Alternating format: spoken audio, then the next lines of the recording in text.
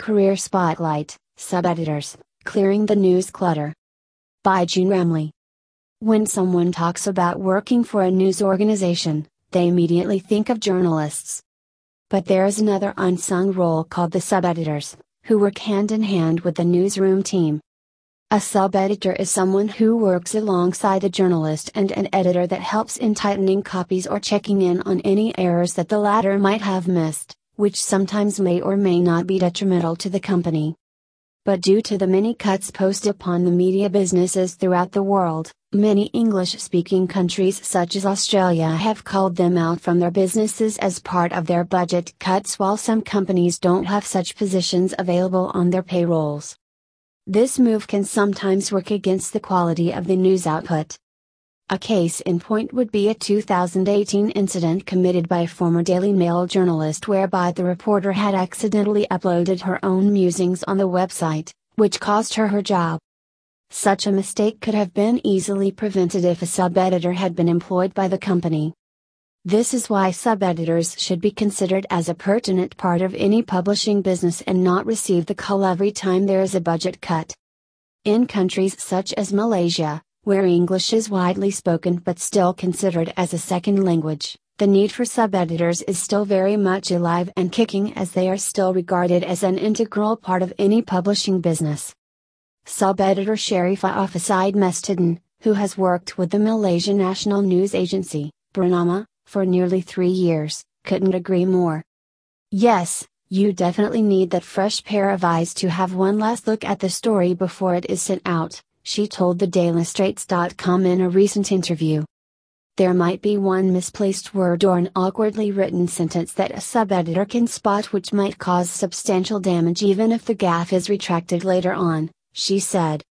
Citing an example, Sharifah said, "The other day I was clearing a copy on MH370, I noticed that instead of the word rogue pilot, the writer had used the word rouge instead. I was drinking my coffee and nearly choked on it." Alfa, who has been a journalist for 14 years prior, said the transition from journalism to sub-editing wasn't much of a challenge for her. "My skills were tested before I was given the job. They asked me to translate a copy from Bahasa Malaysia, to English, and I was required to spot some mistakes in a text as well," she said.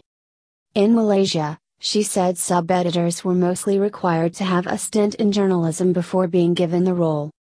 Because when you are a journalist, there is a line of inquiry that would determine the flow of your stories, such as the 4 Ws, who, what, where, when, and 1H, how?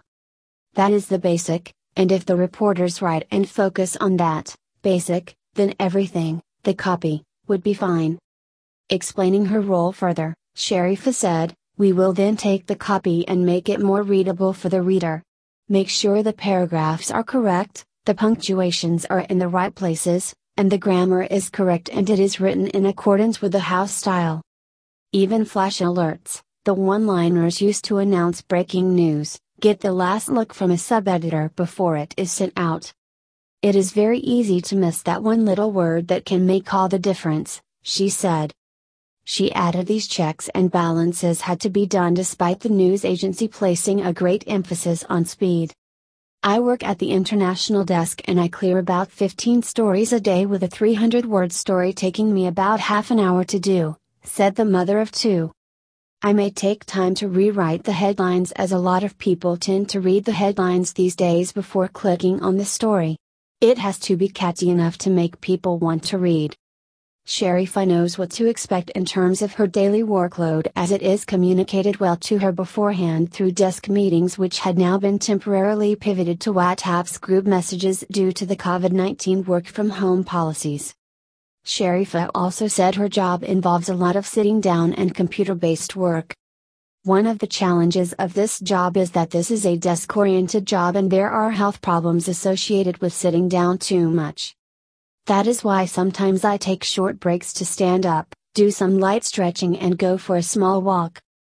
Another thing that sub-editors tend to suffer from is information overload from reading and clearing a large number of copies. Thus, they are prone to switching off once they clocked off from work. I watch Netflix and I interact with my kids and talk about their day and all things non-adult like, and nothing about the world or current news or what politicians are up to. To contact this reporter, email editor@dailystraits.com.